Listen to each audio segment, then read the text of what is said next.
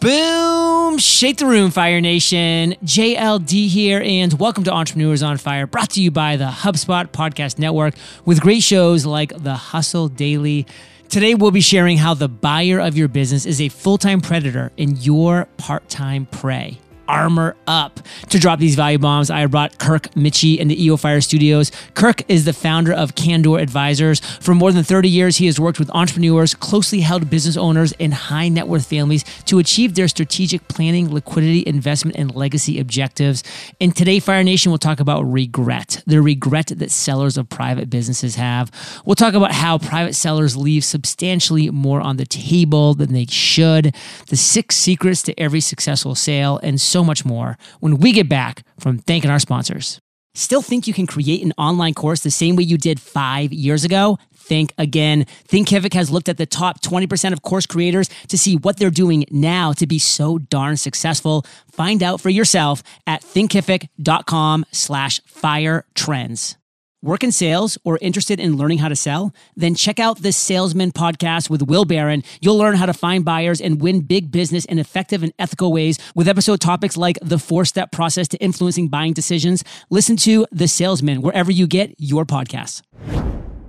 Kirk, say what's up to Fire Nation and share something that you believe about becoming successful that most people disagree with. Hey, what's up, Fire Nation? I would say digging into the emotional side of why you're doing what you're doing and what you're afraid of and getting to the essence of that will leave a trail of breadcrumbs towards what can make you the most successful.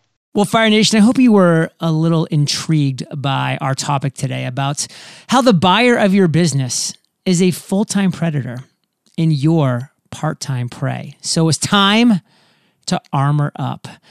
And it's hard to believe it, but most sellers of private businesses have regrets. They just think it's going to be the best day of their life, and they're just left with regrets. So, Kirk, share some of those regrets that these sellers have, and how can we avoid them? Sellers don't often, spend a lot of time thinking about the why of selling. They sort of get to a point where they're either burn out and don't acknowledge it, or are afraid of economic cycles turning against them, or competition getting too great, or they just feel like it's time to retire or to move on and figure, well, I guess it's time to go find a buyer. And because they haven't spent time, kind of digging into their why, they don't really get to an outcome that's going to satisfy them. And so when they get a wire transfer or they get notification from their bank that the money's there, it's either less than they thought it was going to be, because there's some structure to the deal that means they don't get all the cash up front, or it doesn't give them the endorphin release they were thinking they would have when they sold their business. And if you add that to the fact that they've now taken an unsystematic but controllable risk running a business to more of a systematic risk of being invested in the markets, and then add to that kind of an identity crisis, you don't have a great recipe for kind of riding off into the sunset happily ever after. In Fire Nation, that's what we want for you. We want you riding off into these sunsets happily ever after. So, Kirk, a lot of sellers actually end up leaving substantially more money on the table when they leave and they actually end up selling. And we're talking about either, the terms that they end up with or even the price when they end up selling that company. So can you talk about why this happens and how our listeners could avoid it if they're in a similar situation? The first thing that happens is that if you're a successful entrepreneur, chances are you have ignored over time a lot of well-meaning but poor advice. And in fact, your impulses, which may or may not scale, have caused a lot of your success. So the natural thing to do is to either do this on your own or do it with, more familiar resources. So a lot of sellers don't seek out good M&A counsel, and they don't seek out transaction professionals who have a lot more reps in the M&A gym than they do.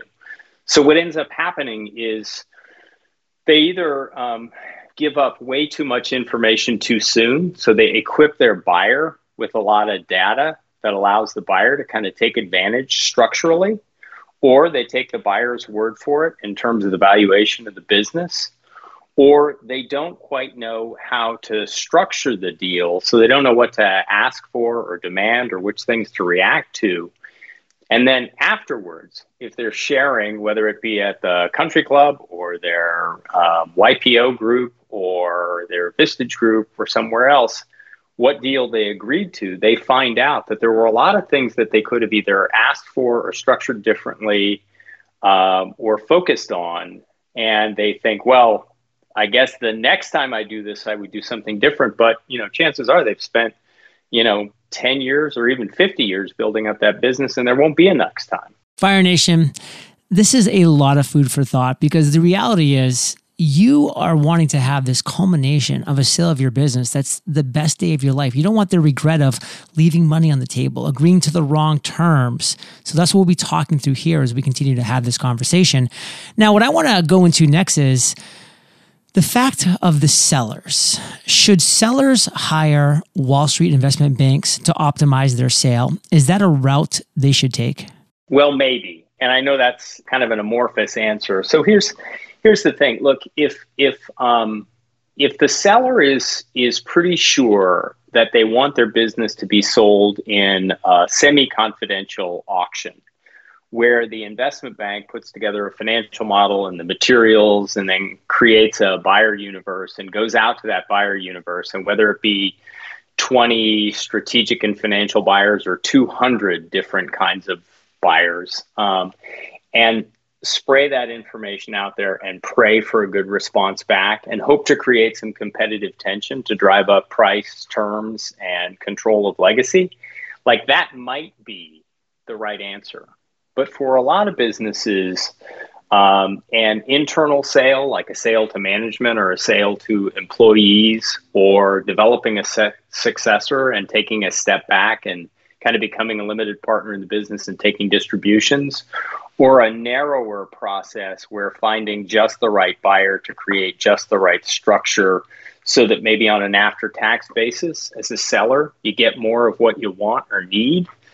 Those might be the right ways to do it, but the Wall Street investment banks don't really have the right incentive alignment to seek out those alternative structures.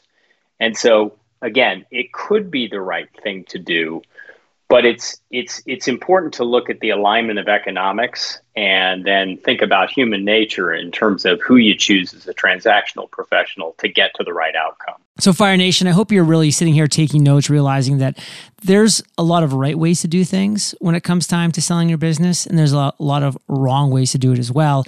And we're actually going to be getting into the 6 secrets of every successful sale when we get back from thanking our sponsors. There's so much power in the technology we use today, but figuring out which software is best for your business and how it all works together can be overwhelming and time-consuming. If you're ready to streamline your workflows so things like customer support, employee onboarding, and even your marketing strategy can start working for you, then you need Zapier. Zapier makes it easy to connect all your apps, automate routine tasks, and streamline your processes. One big way Zapier has helped us is in streamlining our communication and follow-up with our online course members, and it's super easy to use. You can connect over 4,000 of the most popular apps you're probably using every day already, like Google Sheets, QuickBooks, and even your task management software. No wonder over 1.8 million people and businesses use Zapier to streamline their work and find more time for what matters most. See for yourself why teams at Airtable, Dropbox, HubSpot, Zendesk, and thousands of other companies use Zapier every day to automate their businesses. Try Zapier for free today at zapier.com/fire. That's zapier.com/fire.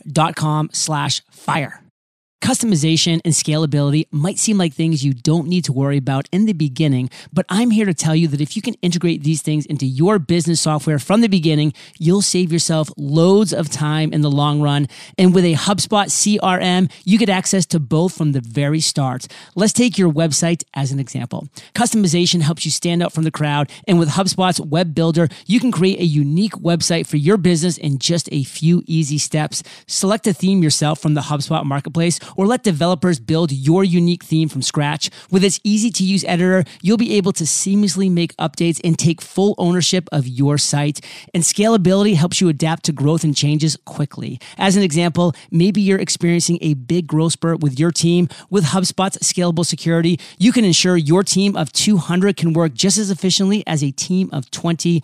Learn how your business can grow better at HubSpot.com. As an entrepreneur just starting out or looking to scale up, it can be tricky to know which advice to follow. And if you've been thinking about making an online course part of your business, the Thinkific Trends Report is one of the most important things you'll read this year. The team at Thinkific analyzed the top 20% of creators to discover what they're doing differently to make them so darn successful. In this report, you'll uncover why top creators are 2 times more likely to use communities, 3 times more likely to sell courses and bundles, plus learn why it's time to say goodbye to the hard sell.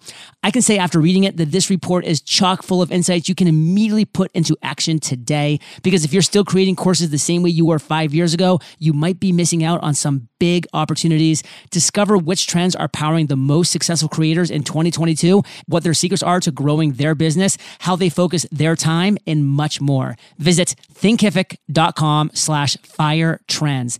That's thinkific.com/fire trends. Kirk, we're back, and I kind of teased to Fire Nation the fact we're going to be going over the 6 secrets to every successful sale. So can you take a step back, go through one by one, and then maybe give an example on every one of these steps as well for the secrets to successful sales? Yeah, absolutely. So these are, while not exhaustive, they're the 6 points that I've seen every successful transaction. We've been involved in almost 6 deals, been at a due diligence level involved in 200 to 300 more, and then have screened probably 2,000 or 3,000 deals. And the ones that work out best for seller and buyer, but especially for seller, have some commonalities. The first one is the sellers are clear on why they want to sell. Now, this may seem kind of crunchy and amorphous, but here's where kind of the rubber hits the road. Like if the seller wants to have an all cash closing and kind of ride off into the sunset, well, then a financial buyer, like a private equity firm, that's chances are they're going to give 60 to 80% of the money up front and expect the seller to roll over some equity and play for a second bite of the apple, a second sale 3 to 5 years down the road. That's bad alignment. That doesn't meet the seller's why. So we need to find the right buyer to get to an all cash closing. So that's the first one. The second one is the seller's got to nail their financials. Look, every business sells at a multiple of its historical financial results, whether that be what's called the adjusted EBITDA, sort of a buildup from net income, or a multiple of revenue. And then it gets adjusted up or down based upon the persistency and growth in those numbers or the lumpiness in those numbers. So if the seller isn't clear on how the money flows through the business and can't represent that in their financials, it's not going to lead to a great outcome. Minimally, it's going to lead to a lot of confusion, a lot of back and forth. Then the third thing is that because the buyers are savvier than the sellers about M&A, they will typically try and start due diligence or asking a lot of information that may not be in the seller's interest to provide to them.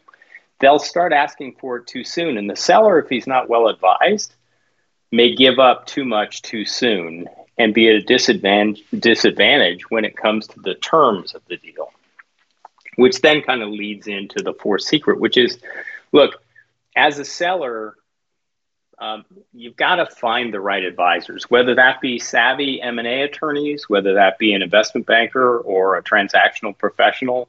One way or the other, find someone who's been through this a lot of times, who knows how to structure the deal the right way so that you don't get taken advantage of, so that you don't leave money on the table, so that you don't have to go back to work after you've sold your company, so that really does meet all of your objectives. And then the last two are kind of connected, and that is, make sure that the buyer meets your why, right? So I talked a little bit about this on the clarity on the why, But make sure at the process of starting to talk to the buyers that you're talking to the right buyers, and chase away the bad buyers quickly. Bringing in a transactional professional will not chase away the right buyer, but it will chase away somebody who's trying to steal your company out from under you. Which then comes to kind of the sixth thing, which is self-management. And this, again, sounds a little crunchy, but I would tell you that between reasonable people, price and terms can usually get worked out. But sellers oftentimes are their own worst enemies. They react to things that they shouldn't react to that are just common, deal terms or questions to be asked. And they don't focus on the things that are going to drive the highest price or terms or legacy for the business. And so they either need to, really kind of armor up on what I would call kind of the 4 agreements of due diligence, or seek the right outside advisors to make sure that they don't become their own worst enemy because they have a sounding board on their deal. So Fire Nation, the 6 secrets behind every sale. And I think, Kirk, the most natural progression of this conversation is going to have to go to the why, because there has to be a why behind the founder's desire to sell. Can you talk through what the why is for most founders' desire to sell that you found through the years? The most common why that the sellers that are referred to us or that seek us out through our website at least start with is the desire to sell the business and retire. But we tend to not take that at face value because it's more complex than that. A lot of times what the sellers really want is to be able to either do something else, be that, retirement, or invest in another business, or to come to the office less often, or not have the responsibility of managing people anymore, or to not have to deal with the ebbs and flows of whether it be regulatory environments or economic cycles.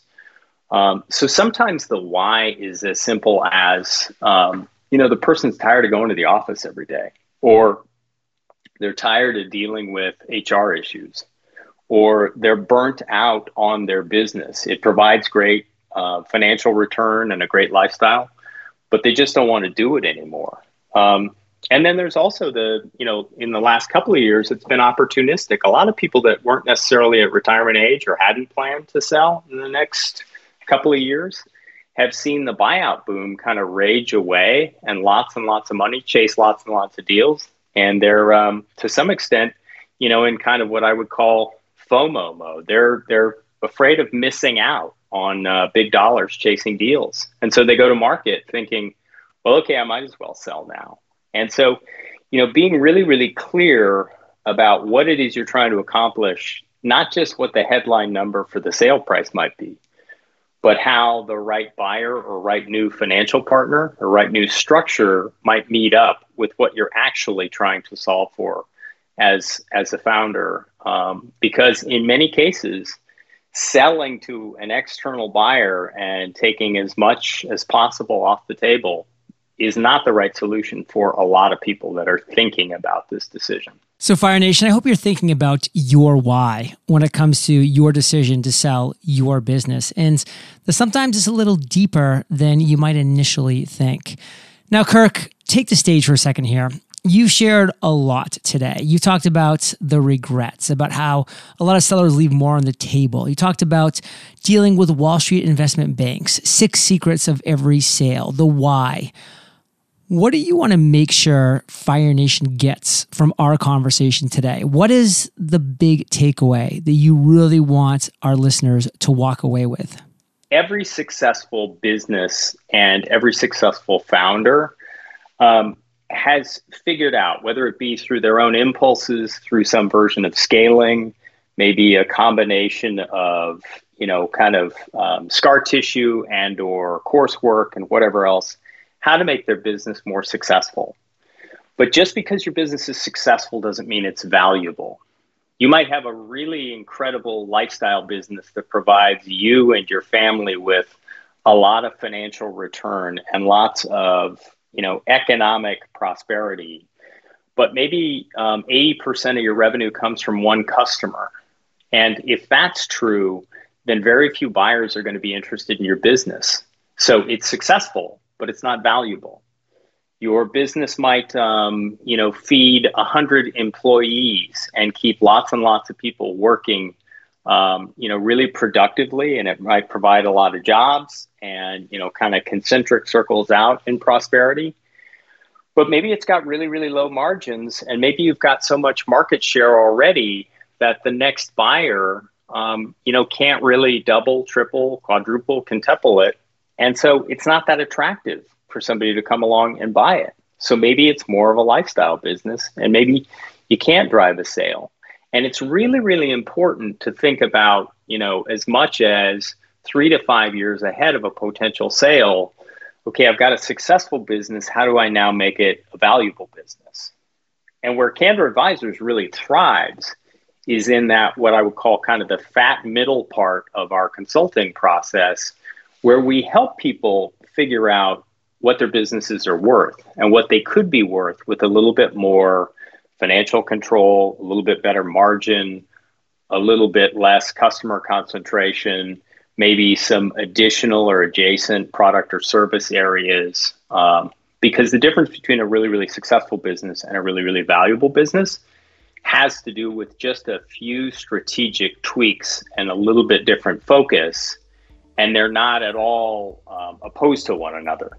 It's just that, if it takes you 20 years to build a really successful business, it's worth taking another 18 months to make sure that it's a truly valuable business. So Kirk, give Fire Nation a place where they can go to learn more about you, connect with you and your business, any call to action you might have, and then we'll say goodbye. Excellent. Navigate over to candor-advisors.com or give me a buzz directly, 424-365-2525. We built a business so that I'm still very much available. We've got a great team here to work on things for anyone. And for many of those first phone calls, we can help quite a bit in a quick phone call, and they never even have to retain us. So one way or the other, please reach out. Fire Nation, you're the average of the 5 people you spend the most time with, and you've been hanging out with KM and JLD today, so keep up the heat. And head over to EOFire.com and type Kirk, K-I-R-K, in the search bar. The show notes page will pop up with everything that we've been talking about here today. And Kirk, I just want to say thank you for sharing your truth, your knowledge, your value with Fire Nation today. For that, we salute you. And Kirk, we'll catch you on the flip side. Thanks, man. Hey, Fire Nation. Today's Value Bomb content was brought to you by Kirk. And Fire Nation, what can 3,000 of the world's most successful entrepreneurs teach you? How about how to achieve financial freedom and fulfillment? My first traditionally published book, The Common Path to Uncommon Success, is a revolutionary 17-step roadmap that will lead you to the lifestyle that you've been dreaming about. This book took me 10 years of accumulating the genius of the world's top entrepreneurs, and you can get it all in one place when you visit uncommonsuccessbook.com. And I'll catch you there or on the flip side. Still think you can create an online course the same way you did 5 years ago? Think again. Thinkific has looked at the top 20% of course creators to see what they're doing now to be so darn successful. Find out for yourself at thinkific.com/firetrends. Work in sales or interested in learning how to sell? Then check out the Salesman podcast with Will Barron. You'll learn how to find buyers and win big business in effective and ethical ways with episode topics like the 4-step process to influencing buying decisions. Listen to The Salesman wherever you get your podcasts.